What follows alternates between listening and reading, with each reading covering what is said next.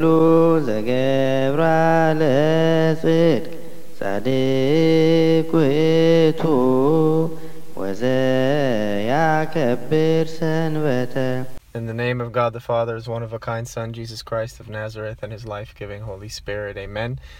Welcome, ladies and gentlemen, my beloved brethren and sistren, to the Tewahedo Bible Study Podcast. This week, you got a special episode, our first Ngada, or our first guest, with us today, and his name is Deacon Dawit, and he serves at Holy Trinity's Orthodox Christian Church in Sacramento. We'll hear a little bit from him now.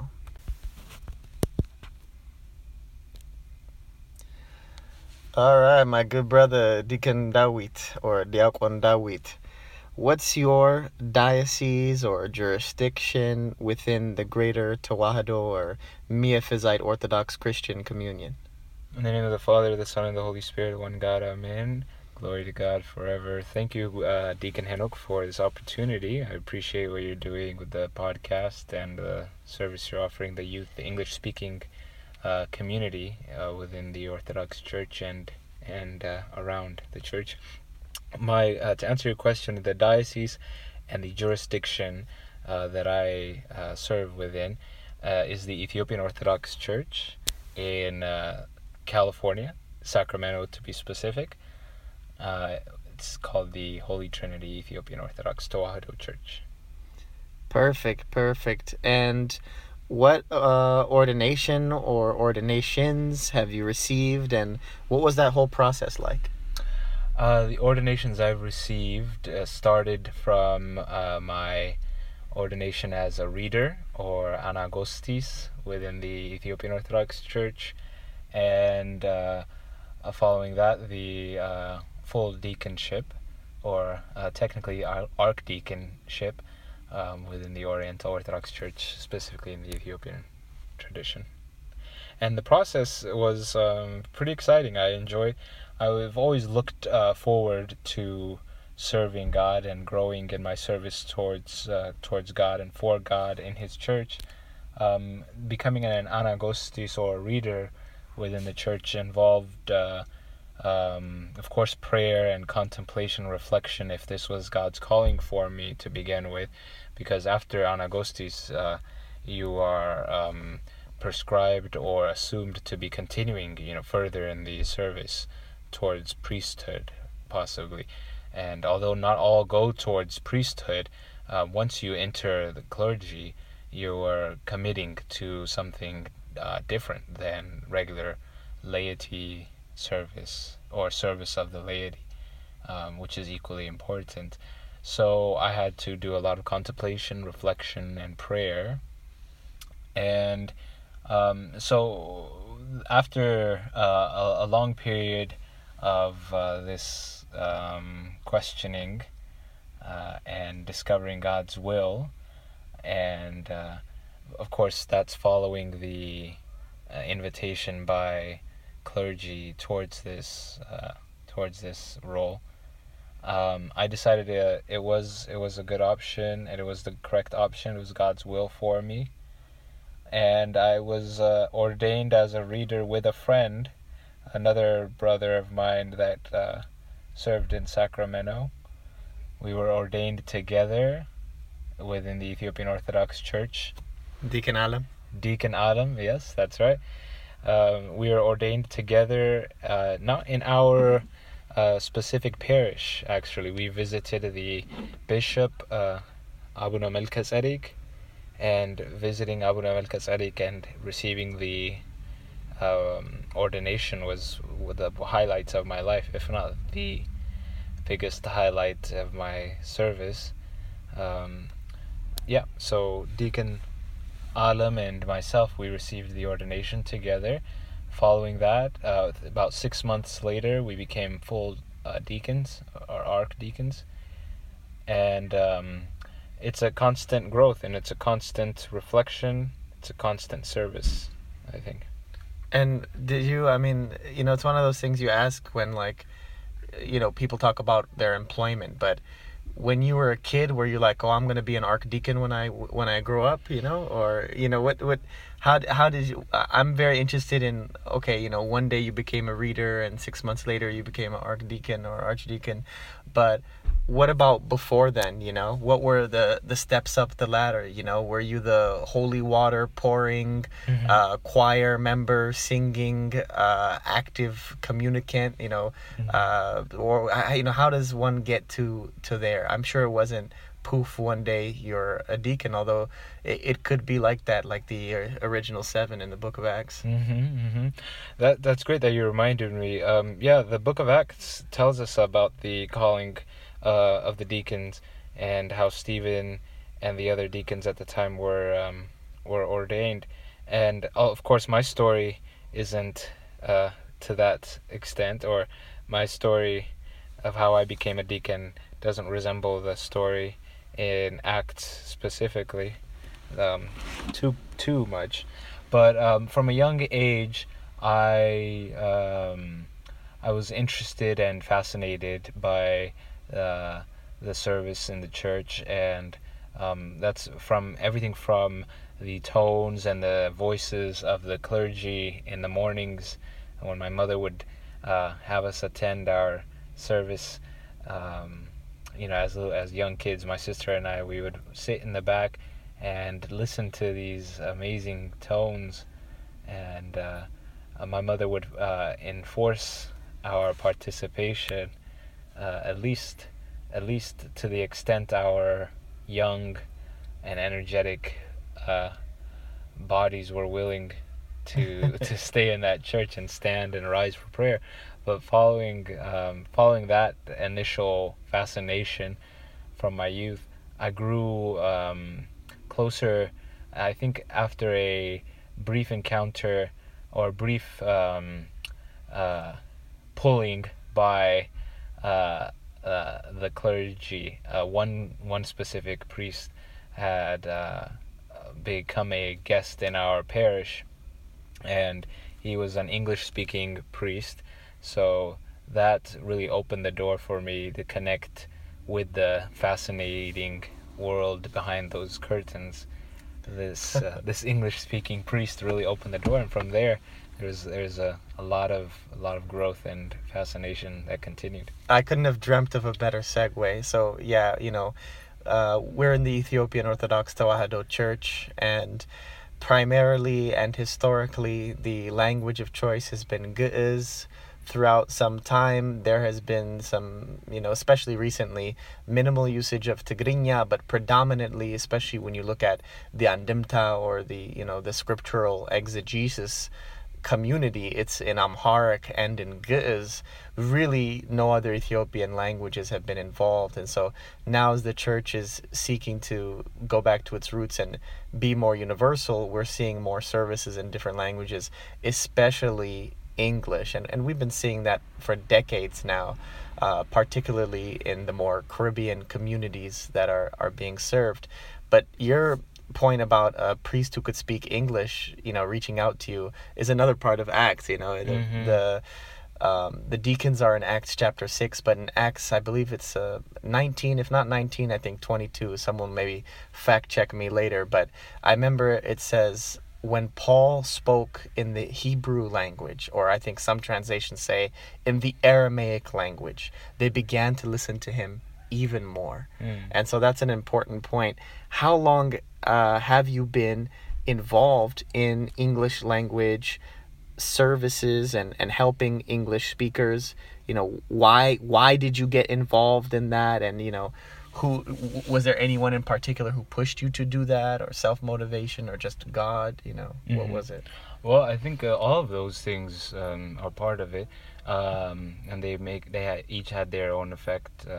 The calling by God, the invitation by the priests in my local parish, and my own personal connection with the language. It's the language I grew up speaking after the age of 5, after migrating here from Ethiopia. That was the language I spoke most often, and so although I think all languages are equal, and English is in no way superior to Amharic or to, in the same way that Ge'ez is not superior to Amharic or English. These languages are ways of communication, and so I've served in Amharic, I've served in English, and I hope to serve in Spanish, in Ge'ez, one of these days, as I know your service has reached those community or those languages as well. Claro que sí. Right, yeah. And I think you've done Tansu, las alot in Spanish before. I've heard you say. The liturgical arise for prayer or Exact- stand up for prayer command. Yeah, it could be done in any language. Yes. So, although all languages are equal, in our specific parish and in our communion, English in America is the language that we have to use to reach the future church or the community of believers. And as the apostles, when they visited new areas, as you're aware, when the apostles would visit a new area, they would speak in the local language and they would evangelize in that local language. So it was important then, and it's important now to relate to the listeners and to the future believers. So that's big on this same kind of language point, but bringing it to practical takeaways that are the listeners of this Tawahedo Bible Study podcast can take away from you. Let's make one assumption that they're not the Likawant or the sages of Ge'ez. Let's make the assumption they're not the sages of Amharic. Let's make an assumption that they're not intimate with the biblical Greek and that they're not intimate with the biblical Hebrew. Let's say that predominantly, if they dabble in any other language, their best language is English. Mm-hmm. Now, how do they communicate with God? Or basically, what advice do you have for the listeners of this podcast about prayer in English and studying the Bible in English, if that's the main thing that they are skilled in? Of course, there are, if they know the biblical languages, they should pursue those, and if they know Ge'ez and Amharic, there are different resources for that. But for the Ethiopian Orthodox Tawahedo Christians who predominantly speak English, what prayer advice and scripture or Holy Bible reading advice do you have for them? Yeah, I agree. I think it's important to speak to them in their language, and the importance of speaking in English is because it's what they're familiar with and it's their comfortable language.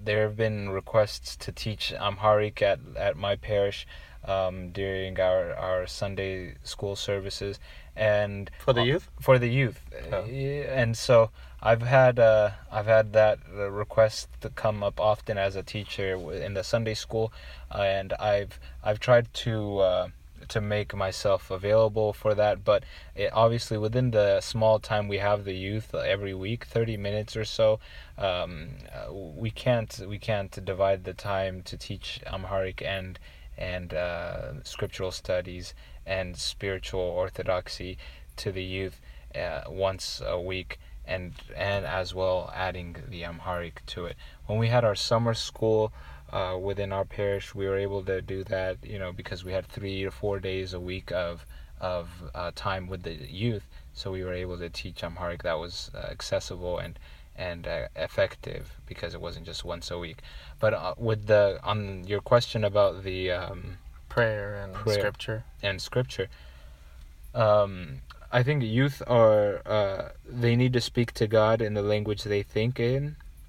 And so prayer and scripture in English, or prayer in general, needs to be a very internal and honest, from the heart experience. If you're translating your prayers before you say them, or if you are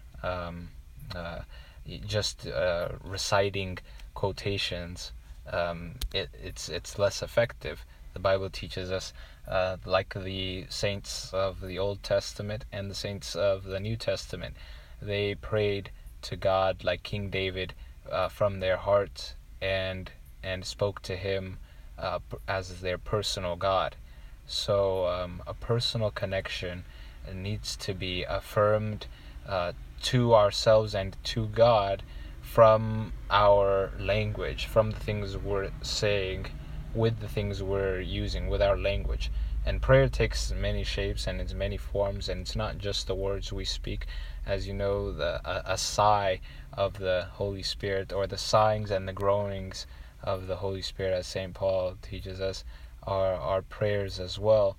But prayer needs to be a heartfelt, honest, and familiar communication with God, with our personal, close God. He's not a far God, but a God who's very close to us. Nice. And while they're being prayerful, any tips on how they should read the Bible? Well, of course, reading the Bible has to be done through the guidance of the church and through the tradition of the Orthodox faith. So, if it's not supported by the church, and if it's not supported by the church, or if it's not correctly interpreted, as St. Peter tells us, the Bible is not meant to be for personal interpretation. And so I recommend youth have a plethora of resources from the Orthodox Church with them as they read their Bible, and especially as they get their interpretations of difficult concepts in the Bible, or meaty concepts in the Bible. It's helpful to have a resource like an Orthodox commentary book, or a YouTube channel where you can follow a series of sermons or a series of Bible studies on a specific chapter. Personally, that's how I've grown the most with the Bible, is having a accompanying YouTube video from an Orthodox father who has a theological degree or theological training. So accompanying my reading with this type of sermon has really helped me grow and understand those mysteries within the Bible and apply it in a practical language. Nice, thank you. So I've been asking you a bunch of serious questions in a serious way. I still want to get to a serious point, but I may ask you this question in a little bit of a silly way. Now, if we were secular, I may tell you, if you were given a magic wand, what would you do? Because we're not secular, I'll say, what if you were granted immediately and without any question one prayer from God about making one administrative change within the Tewahedo communion? What would it be? That's a very meaty question itself, and it's maybe to make any of the things you've spoken about today easier. Sure. All things need to be done in prayer, and I think that ties to the previous questions. If anything would be to make anything easier or more effective within our communion, and more efficient, this body needs to work with the head, and the head of the church and the head of the communion of the Tewahedo believers, or Miaphysite Christians, is Christ. And so we need to constantly have a connection with Christ, and that it's in all areas of our life and in all areas of the church. The fingers need to have a direct connection to the head in biology, and once disconnected, they don't move properly. So this applies to all parts of our life. Some may say, should the administrative board should churches be run by an administrative board, and is that the one solution, or should the priesthood have more authority in the church? Would that be the one solution? And many argue for that. And I think either way, if Christ isn't the head and is not effectively connected to each decision and each aspect of the administration within the church, it's going to be significantly lacking. So if the administrative board or if the laity can collectively facilitate the parishes, I would approve of that, and I would agree with that. And the only way they can effectively and efficiently administer the Church of God is through God and through prayer. So all questions and all startings within the church need to be what is God's role, or what is God's not what is his role, but what does God want from this event or from this action, and what is God's plan. And when we start with a question like that, sometimes we may think God wants us to design this type of hall for the church, and that may be the plan we're praying for, but God may surprise us, and his plan for us may have nothing to do with buying a new building, but maybe it could be having every elderly couple go to confession and repentance so they can receive Holy Communion. Amen. And so God surprises us many times when we ask initially for his will before any of our plans, and anyone can have access to his will through prayer. So whether it's the administrative board or the clergy that leads, if things are done in prayer, that's the solution for our administrative problems or just administrative situation in the communion. Thank you. And I've learned by hearing scripture with ears that hear that the world will always, and you could note this in your employment, you could note this in school, they'll ask you, especially in job interviews, they'll ask you about something you do really well, and then they'll ask you something you don't do well. They'll call it strengths and weaknesses. They'll say room for improvement, and then they'll say things you're doing well at. All the time, though, what you notice is they always end on a bad note. So I asked you, in a sense, to critically think about our wonderful church from a negative way, in the sense of wanting to change something. So I want to end on a good note. I want to end on a positive note. And when I use the word tawahado, I want to make sure that we're on the same page, because we don't want to be like two ships passing each other in the night with our terms. When I say tawahado or miaphysite, I'm referring to the Church of Ethiopia, where it is in Ethiopia, here abroad, in Ertra, in Egypt, in Syria, in Armenia, in India, wherever in the world we may be. So I'm using the term very broadly, but in your view, what is the Tawahado Communion doing really well right now? So that's a very good point. To be specific or to be clear, the Tawahado Communion, is that in our terminology for the purpose of this conversation, the Ethiopian Orthodox Church in different locations, or the Miaphysite Church, including the Ethiopian, including the Egyptian Orthodox Church, the Coptic Orthodox Church, and so on? I'll leave it open in the sense of we can make it specific to just the Ethiopians if you like, or we could discuss our communion at large. Okay. Well, I think our communion at large is doing one thing specifically very well. Out of the many things there that we have done well and that the church has done well to be preserved to this day and to continue growing, the church, the Oriental Orthodox Church, which includes the Syrian, the Indian, the Egyptian, the Ethiopian and Eritrean, and the Armenian Church, if I'm not forgetting any, is a church of martyrs, and is a church of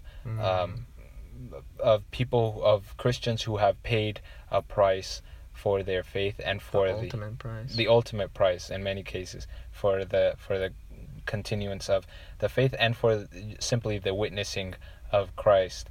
And so in Revelations chapter 3 verse 7, when Christ is speaking to the church in Philadelphia, he says, "And to the angel of the church in Philadelphia write, these things says he who is holy and who is true, he who has the key of David, he who opens and no one shuts, and shuts and no one opens. I know your works. See, I have set before you an open door, and no one can shut it. For you have a little strength, and have kept my word, and have not denied my name. Indeed, I will make those of the synagogue of Satan who say they are Jews and are not, but lie. Indeed, I will make them come and worship before your feet, and to know that I have loved you, because you have kept my command to persevere. I also will keep you from the hour of trial, which shall come upon the whole world, to test those who dwell on the earth. Behold, I am coming quickly. Hold fast what you have, that no one may take your crown. He who overcomes, I will make him a pillar in the temple of my God, and he shall go out no more. I will write on him the name of my God, and the name of the city of my God, the new Jerusalem, which comes down out of heaven from my God, and I will write on him my new name. He who has an ear, let him hear what the Spirit says to the churches." And this is God speaking, I think, to a message for our Oriental Orthodox Church and the sacrifices that we've made, that our perseverance in the times of testing has given us a something to be very confident of and to be very happy for. Christ tells us that for this church, the Philadelphia church, which I think resembles our churches, he says that we have kept his word and have not denied his name. So that's the major positive impact I think the Orthodox Church in the Oriental traditions have done. Thank you. May God have you hear his word of life, and I'm really pleased that you spoke about martyrdom. It's, often I talk about how in Greek and in Ge'ez, the word for witness and the word for martyr, it's the same word. There's no distinction. In English, that's one of the things we lose by not having one of the original 7 languages, Greek, of course, being the first language that the book of Revelation was written in, Ge'ez being one of the first 7.